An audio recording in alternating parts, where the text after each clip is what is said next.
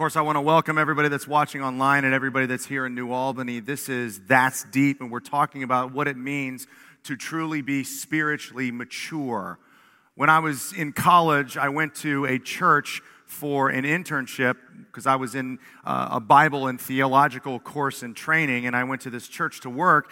And when I walked in, it was very, very different than what I had experienced. There was someone standing in a three-piece suit using words that I didn't understand. And they started to, as I entered into that culture, because I actually sang in the choir, they started to say things to me that I didn't know. But these people were so passionate about what they were saying that I thought, man, this must be what it looks like to truly advance and follow God. And what ended up happening was that these people were speaking in what's called tongues at times. And you go, what is speaking in tongues? It's something from the scriptures that happened in the New Testament when the church first started, and they were doing that. They were speaking in tongues, and they were prophesying. They were speaking bold truths about what they thought God was saying, and they were giving visions and talking like that and saying, I had a vision, and I had some woman come up to me and place her hand on my shoulder and say, Joel, I have a vision for you. I have a vision. I see a teaching mantle on you, over you, something like that. And I was like, whoa. And so they talked about tongues and prophecy, and it all kind of culminated in their services at times when people would speak in tongues and they were hyper expressive and raising their hands in the air and saying things that I couldn't understand and talking about prophecy and gifts of knowledge and vision and this experience. And one time there was a gentleman in the second row who got so excited, this really large man, that he kicked the pew in front of him and it knocked over and knocked a bunch of people out. He was a real large man. He kicked the whole thing over. And the pastor came down in the front and was like, brother, you just need to calm down. You're just in the spirit. And I was like, man, is that what it looks like to be spiritually deep? Like to have some type of experience, to understand some of these expressions, speaking in tongues and gifts of knowledge and these certain gifts that we'll talk about that kind of personify an emotional experience or a supernatural encounter, something that feels like an ultimate manifestation of God. And I thought, I've never spoken tongues. I haven't had a gift of knowledge. I don't know if I've had some prophetic word. So am I deep? And so this is what we're looking at. Some people have these experiences, and there are churches that express their faith in certain ways, and certain expressions of the faith look extremely supernatural, and sometimes that supernatural expression can look like maturity in its fullest. But I want to go back to this series and look at all of this in context of what Jesus says, because Jesus actually decides what spiritual depth is. If you're watching this all over the world, you could have an experience, you could have some gift of knowledge, you could learn something, but the person who defines spiritual depth is Jesus Christ. And he did that at the very beginning of his ministry when he called his first disciples as he was walking along the Sea of Galilee, and he said this to them, follow me, and I will turn you into fishers of men. In the first week, I said right here that it didn't say, I will turn you into really smart people. I will turn you into workers of miracles. It said, I will turn you into fishing people. Ultimately, as you follow me, you will eventually, and in the process, reach other people. The goal of our spiritual growth and our journey and following Christ is reaching and helping, say it. And so the process is this, and we've said this all 3 weeks. We decide at some point, and then we grow, we learn things, we experience things, and then that turns into us leveraging everything we are for the betterment of people.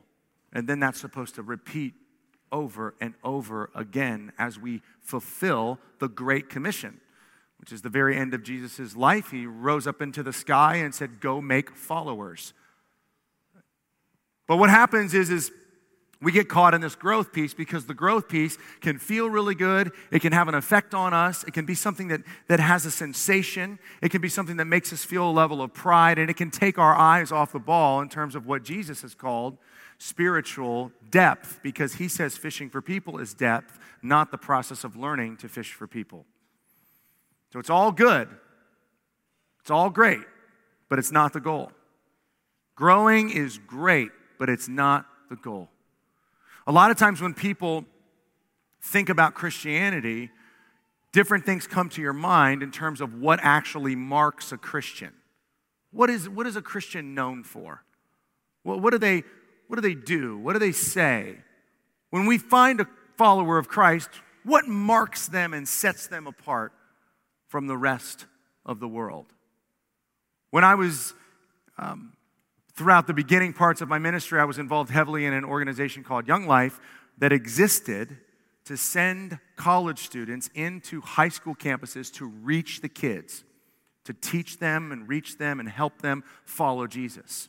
And there was somebody that did this just after me and was actually someone that I helped reach. And then this person was heavily involved in Young Life themselves from a leadership perspective. And after they spent a bunch of time going after high school kids and seeing high school kids go to camps and follow Jesus, they went and they spent some time somewhere else where they got into a house where they had a bunch of other Christians and they had some amazing experiences in this house. After about a year or so of being removed from Young Life and then spending some time in this house, this college student reached out to me and said, I want to meet with you. I want to talk with you. And they sat with me and they told me, Joel, I spent all this time reaching high school kids. And then I got to this ministry house, all of us living together. And we started to do some things. And what this person described was a bunch of experiences around 3 of the many spiritual gifts that you can have in this relationship we have with God. And I'll talk about that. But this person started to say, like, I spoke in tongues. And they were like, I never did that when I was reaching high school kids. I never did that. And there were people that have prophecy and prophetic utterances and prophetic words. And there were people that had visions and gifts of knowledge. And this person went on to look at me, and I am not kidding you. This person said to me, Joel, those things are deep. Those are the things that you should be taking people to experience. Whoa. This person went on to say that they came back and they got some of their high school friends together and started to lead them down this path of an experiential moment.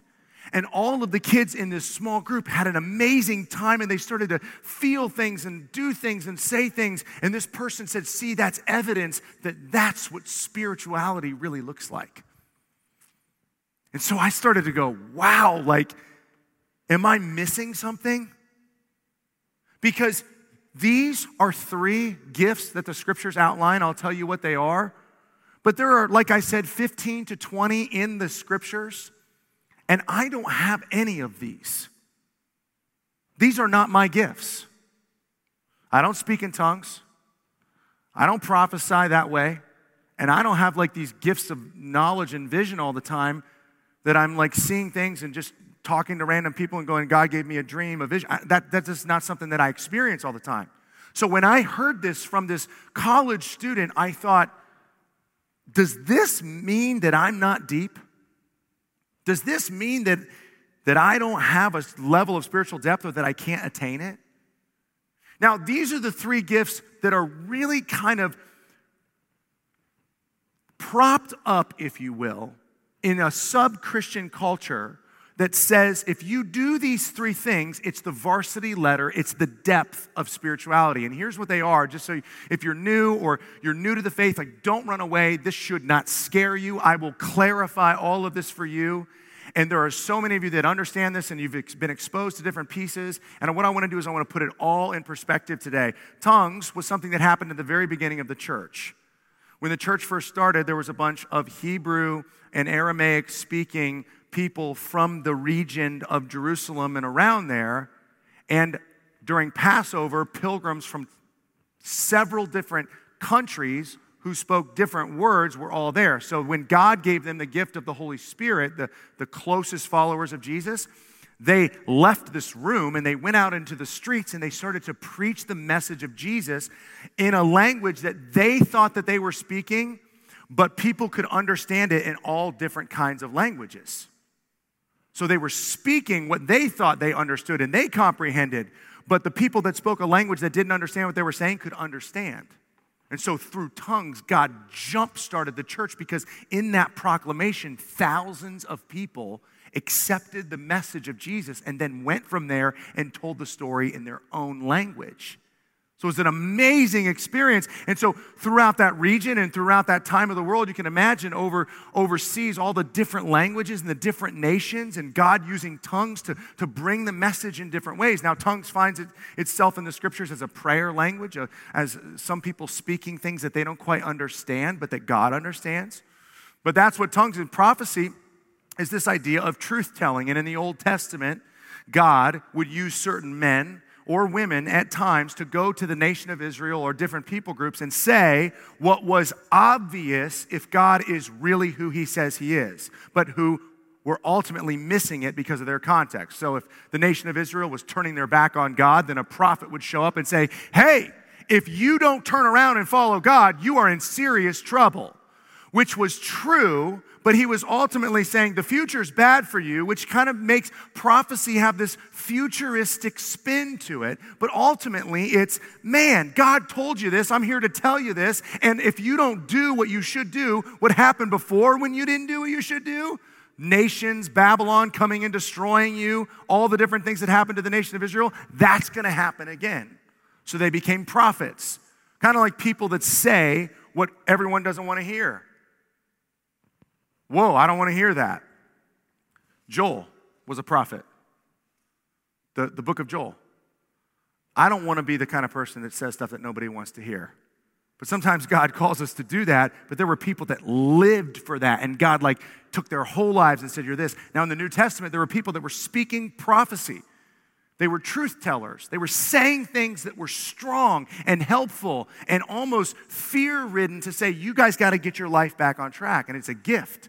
Gifts of knowledge is like a vision, where God, for no reason other than just to use you as a conduit, might put some information or a vision in your head so that you could move into someone's life and give them a picture of what God wants for them. You see it a bunch in the Old Testament, and it was happening in the New Testament as the Holy Spirit poured out into the people and different gifts were given. So the question is, for me and for you, if I don't have one of these, does that mean I'm not deep?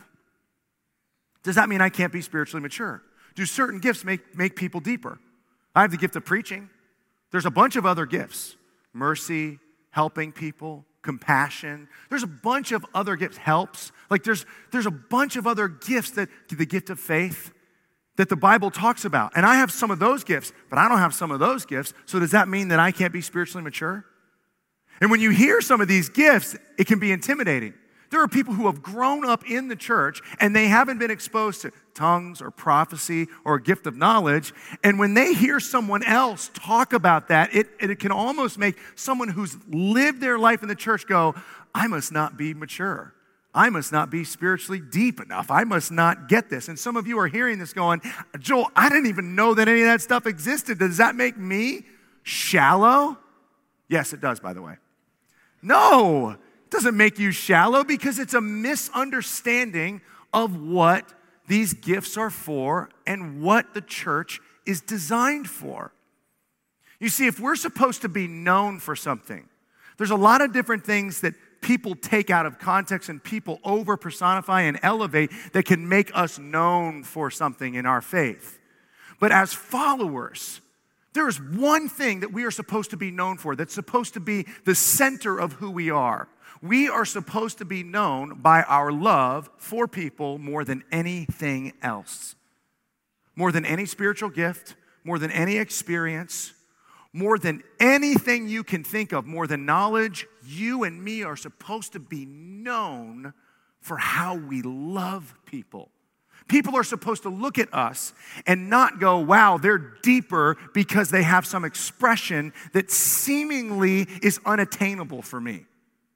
But to look at us and go, that person loves people so well. I want to be like them. And so the church, over the years, has done some confusing, some problems arise in the church when we take what the center of what it's supposed to be is and move it to the outskirts. You see, the center of the church is supposed to be marked by genuine love for people.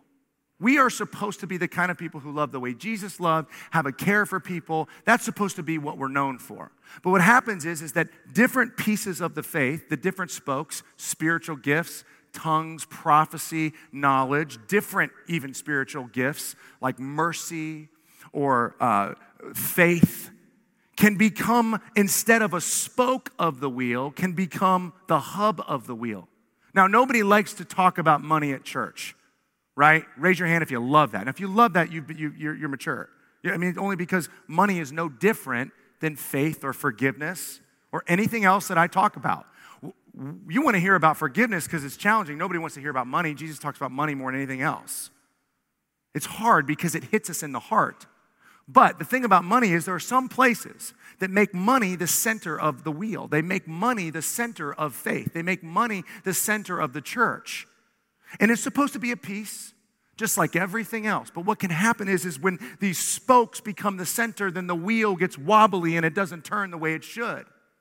And ultimately, the church can get some of these spokes messed up and maybe not focus on one the way they should or not focus on another one the way they should. But the center of the wheel, as long as it has the love for people as the single most important marking for a follower of Christ, then this thing can keep on rolling.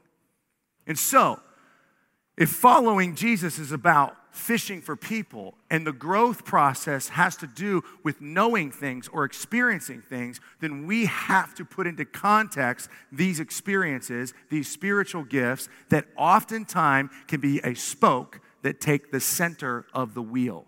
Okay, so that's where we're going today. This has been a problem since the very beginning because spiritual gifts and experiences draw people. They draw people in. They seem to be an experience that kind of feels this next level. And so there were churches at the very beginning of the church, the beginning of the movement of the kingdom of God after Jesus left, that believed that these spiritual gifts were the mark of spiritual depth. And the one church that we constantly look at is the church in Corinth, which was a church that Paul started. And he spent time with them, and then he left them, and then they had a bunch of problems. And this particular church had a bunch of problems with these spiritual gifts, specifically tongues, prophecy, and knowledge. And so they needed it to be addressed, and so he wrote them letters. And in 1 Corinthians, he addresses these spiritual gifts and these experiences specifically. And I'm not going to be able to show you all of it, but I just want to give you an overview of where these gifts fit in terms of the church, and how Paul describes them and how we should understand them even today. He says in the book of 1 Corinthians, in chapter 8, he starts to unpack some big ideas. And one of the big ideas that he unpacks is this: gifts are designed to help the church and to grow and reach those outside the church. Now let me just let that sink in for a second. Spiritual gifts, all spiritual gifts, preaching, teaching, mercy, forgiveness, faith, tongues, prophecy, gifts of knowledge, all the spiritual gifts that exist for a very specific purpose. Think about it. To help the church, that's the people inside the church, the people who follow Jesus, and to reach those outside the church. In other words, spiritual gifts exist to help people. Jesus promised to give us the Holy Spirit that would bring us these different gifts that would empower us to help people. We're designed through God's plan with the church to be someone who lifts up, who builds up the body of Christ, and then who reaches the people who are not in the body of Christ. So when we think of the spiritual gifts as, man, that's more maturity for me, we're not supposed to be seeking after what is an experience that feels good to me. We're supposed to be seeking after helping people who know God and reaching people who don't. Now, there are lots of tests, and as you hear me talking about these gifts, These are important pieces. You'll read about these in the scriptures. It'll happen. You'll read about them. You'll experience certain parts. You'll be around people that have put more emphasis on them. And so you might be asking the question, Joel, what is my spiritual gift? And it may not be one of those top 3. It certainly might not be at all. In fact, a lot of people don't have those gifts. They have lots of other different types of gifts. And you could take a test, and if you want a test to learn what your spiritual gifts are, then we can send you a test. You can just email me, Joel at 514 Church, and say, I would like to learn my gifts. And we give that test to people all the time. But let me tell you the best way to learn what your gifts are. And again, the scriptures talks about 20 of them that are all designed to build up the church and to reach people outside the church. The best way for you to learn your gift is to actually go and love someone. And in the process of reaching into people's lives, in the process of just trying to help someone, you will learn what you're good at, and the people will say, you're really good at that, and that will be your gift. That will be your gift. You see, they're all designed for people. Jesus said, you're going to go and fish for people, so I'm going to give you this Holy Spirit that actually gives you gifts that are intentionally and perfectly placed into your specific person so that you can do ministry and help people and reach people. So you want to know what they are? Go and start to lead something. Lead a small group. Serve. Hold a door. Change some diapers. Hold a camera. Go to your neighbors and spend time with them. Go to someone who's in the hospital and actually sit with them while they're struggling. And you will see that there are certain people that have this gift called mercy. You ever met these people? It's a spiritual gift, the gift of mercy. These are the people who just love to absorb other people's pain. They just feel bad for them. They just live in it with them. They just have this empathetic draw into the lives of people. And you'll know if you have it when you're around someone who doesn't have it. Because someone who doesn't have the gift of mercy will walk out of the same meeting of someone that's going through something really difficult, and they'll go, man, I couldn't take much more of that. And you'll be like, yeah, that was tough. And the whole time you're like, your heart is bleeding for people. That might mean you have a gift of mercy. You know the best way to find that out? Go get with people who are hurting and see how you respond to it. Because all of us can go and love someone, and we can learn how God has equipped us to do it even better. That's the point of the gifts. That's one of the things that Paul talks about. He goes on to talk about how there are so many different types of gifts. And as I've mentioned, there's a lot of different types of gifts that he gives us to build the church and to reach the lost world.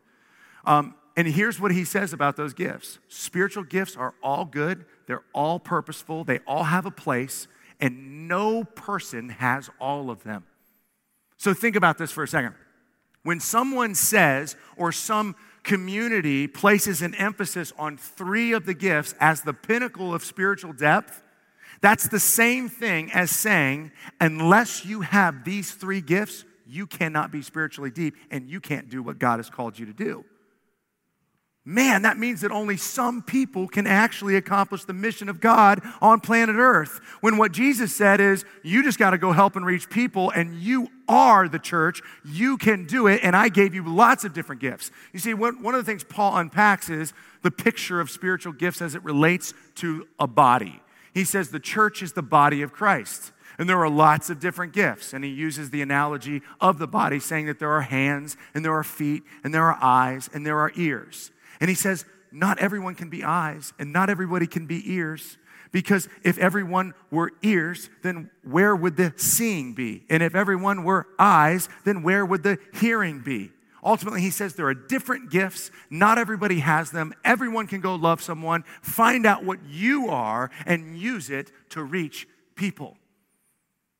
One of the things that Paul addresses as we're looking at spiritual gifts. Spiritual gifts are all good, but not everybody has them. And here's kind of this burden that I want to shift, this thing I want to get to everybody that's watching this that just matters so much to me. And if you grew up in the church, this might be striking a chord with you a little bit different than if you're new to the church. But as you grow in your relationship with God, then what I'm going to say right now is going to start to open up in your mind and expand your horizons. And it's going to give you an ultimate road and a map for you to walk through your spiritual journey and not get sidetracked by certain types of experiences. You see, because Christianity, it's not about experiencing something, it's about loving someone. Everything we do should be to leverage what we have, the gifts that God has given us, our hearts, our tools, our ministry, whatever it is, our finances, to actually reach into people's lives and help them in some way. When we are full-blown, mature Christians, we will be the kind of people that everyone else looks at and goes, wow, they are really good at loving people.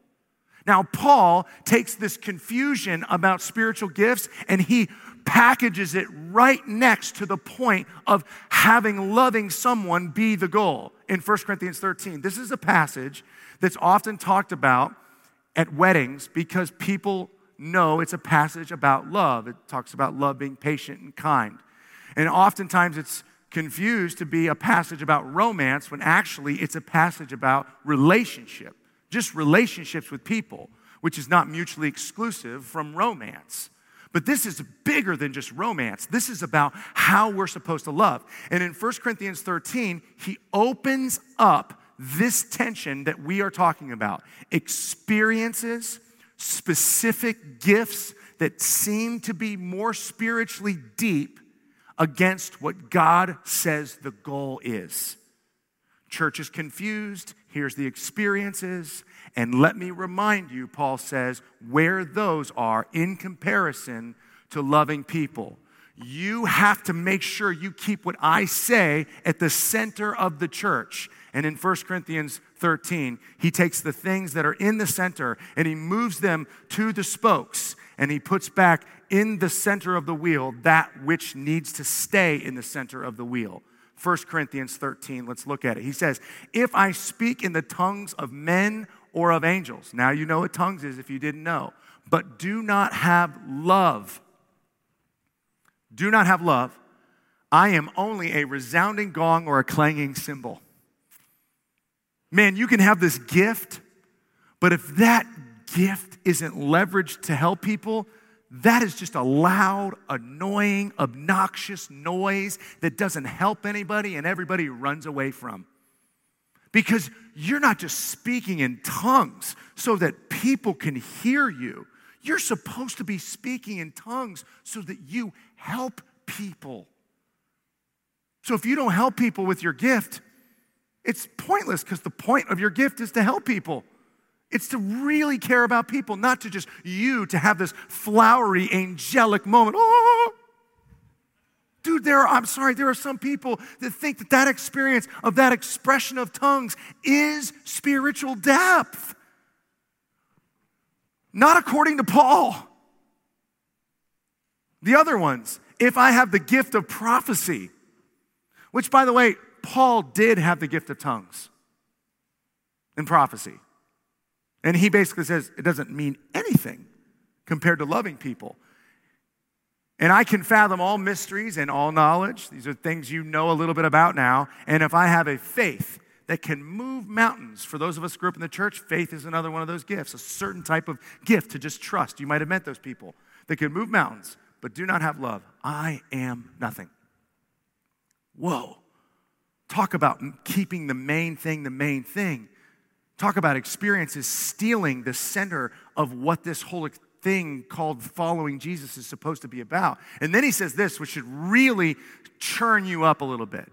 And this is so important that you open this up and look at this in your Bible right now while you're watching. If you're online watching, sometime just look at this in 1 Corinthians 13, because this is a piece of it that even as a follower of Christ for years, I've read this passage, I've read it at weddings, and I miss this. Look what it says. It says, if I give all I possess to the poor, all I possess to the poor, and give over my body to hardship that I may boast, but do not have love, I gain nothing. You see, so many of us live in this thing where we go, now wait a minute, the brother of Jesus says faith without works is dead, and we're supposed to go the extra mile, and if we really have faith, then it will show up in what we do. And that's true. But if your faith doesn't show up in your relationships being special, being laced with love and mercy and joy, then all that outward stuff that you do could just be outward stuff that you do that has nothing to do with what you really experience about God at a heart level, because the next thing that he says is so profound. If I speak in tongues, if I speak with knowledge, if I have gift of prophecy, if I have the gift of faith, even if I give all my money to the poor, even if I let my body be beaten for the cause of Christ, but I don't have love, I gain nothing. And then he says, love is, anybody know the word? Patient. What? Tongues, prophecy, knowledge, big faith, sacrificial living. Patience? Patience? Patience trumps tongues. Patience trumps gift of knowledge. Patience trumps giving all you have to the poor. What? He goes on to describe love in a relational fashion that says, this is what you do when you care.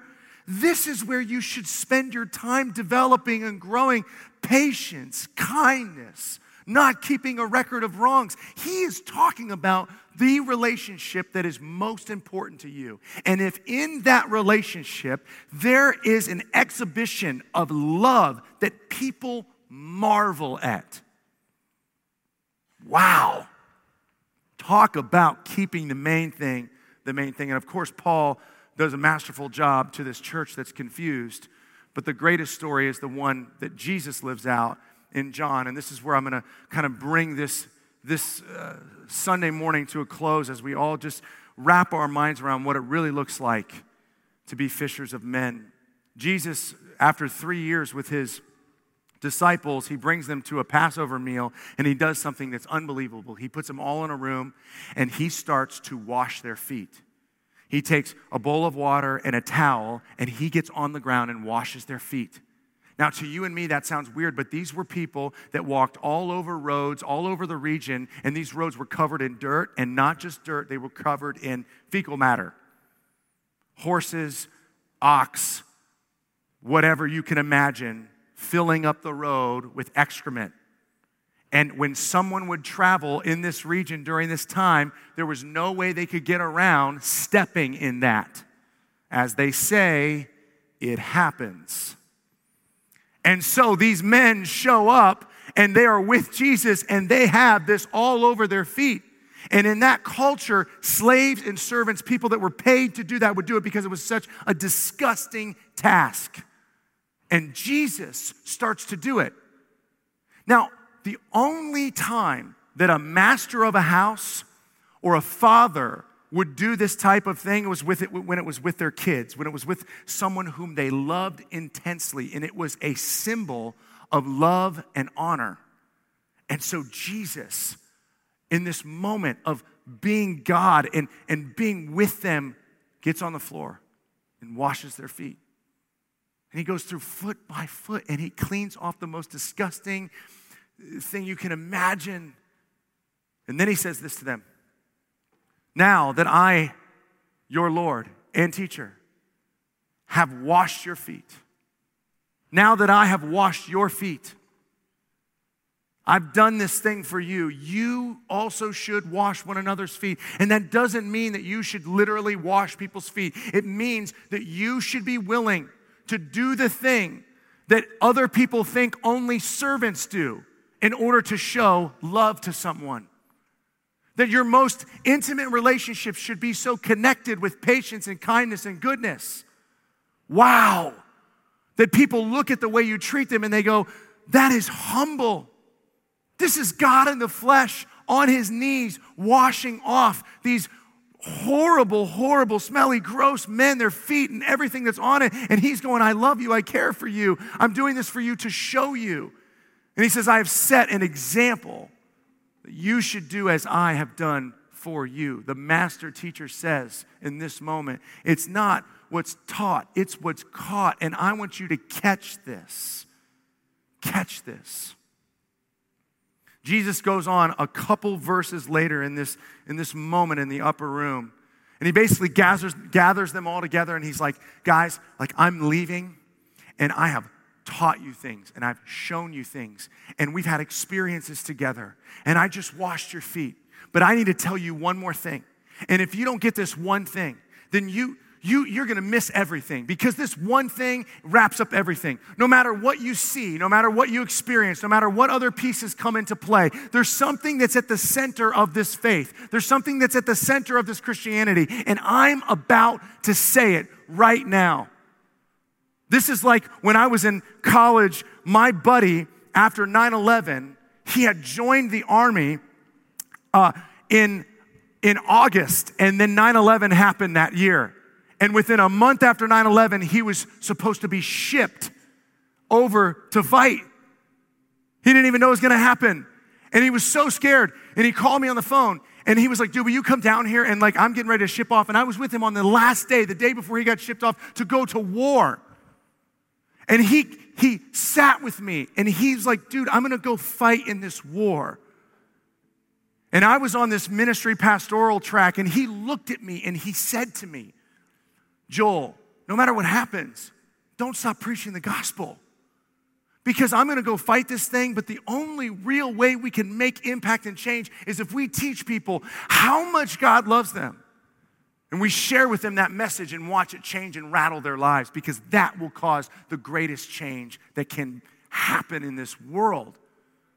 Jesus Christ has this moment, I'm going to war, I'm not coming back, I need you to know something, this is the one thing, I'm God in the flesh and I have a message, this is for you forever, for everyone, don't miss it. You can just see, like, you're going where? He says to them right before he says this, I'm going away and I'm not coming back. You're not coming back? Yes, so get this one thing, I'm going away. Please understand, there's one thing that's bigger than all the things. No matter what the things that come up, no matter what you know, no matter what you experience, no matter what you go through, no matter what they say, no matter who dies, no matter what, here's the thing that has to drive the life force of the church. He leans in and he says these words, a new command I give to you, love one another. Love one another. Please. You will never forget or miss any of the other stuff I did if you do this. This will mean that you followed me. Love one another as I have loved you. So you should love one another. By this, all men will know that you are my disciples. This phrase is him going, they won't know that I was real unless you go and love people. They won't know that this actually happened unless you do something different relationally that sets you apart. And it's bigger than an experience. It's bigger than gifts. It's all about people. And people are going to know this if you love one another. You see, it's not about experiencing something. That can become a faux goal. That can become a fake target. That can become a misleading path. But Jesus gives the path crystal clear. It's not about experiencing something. It's about loving someone. The goal of our faith is reaching and helping people. And so we decide, and then we grow, and then we catch. And catching people and reaching people is deep. Really, really deep. Now, some of you are going, okay, I hear what you're saying. I've heard this series. I understand what the goal is. Joel, will you help me? How do I catch people? On September 10th, I'm going to end this series, and we're going to talk about specific things that you can do right now and things we're going to do church-wide so we can all rally together and go do this thing that Jesus says is the target, reaching and helping people. Father, help us do that. Let's pray together, you guys. God, thank you so much for giving us such a clear picture. Help us to follow you intensely. Help us to be committed to this loving someone goal as opposed to experiencing something or knowing something. Shift our minds, our hearts around who you are and what you did and your example.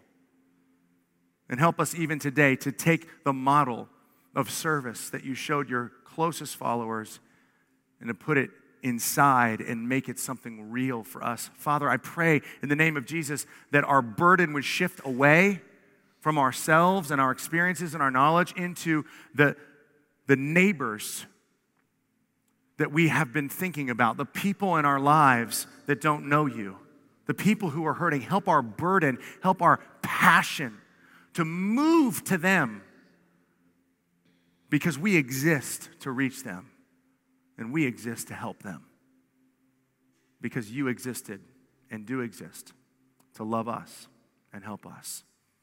We love you so much. In Jesus' name, amen.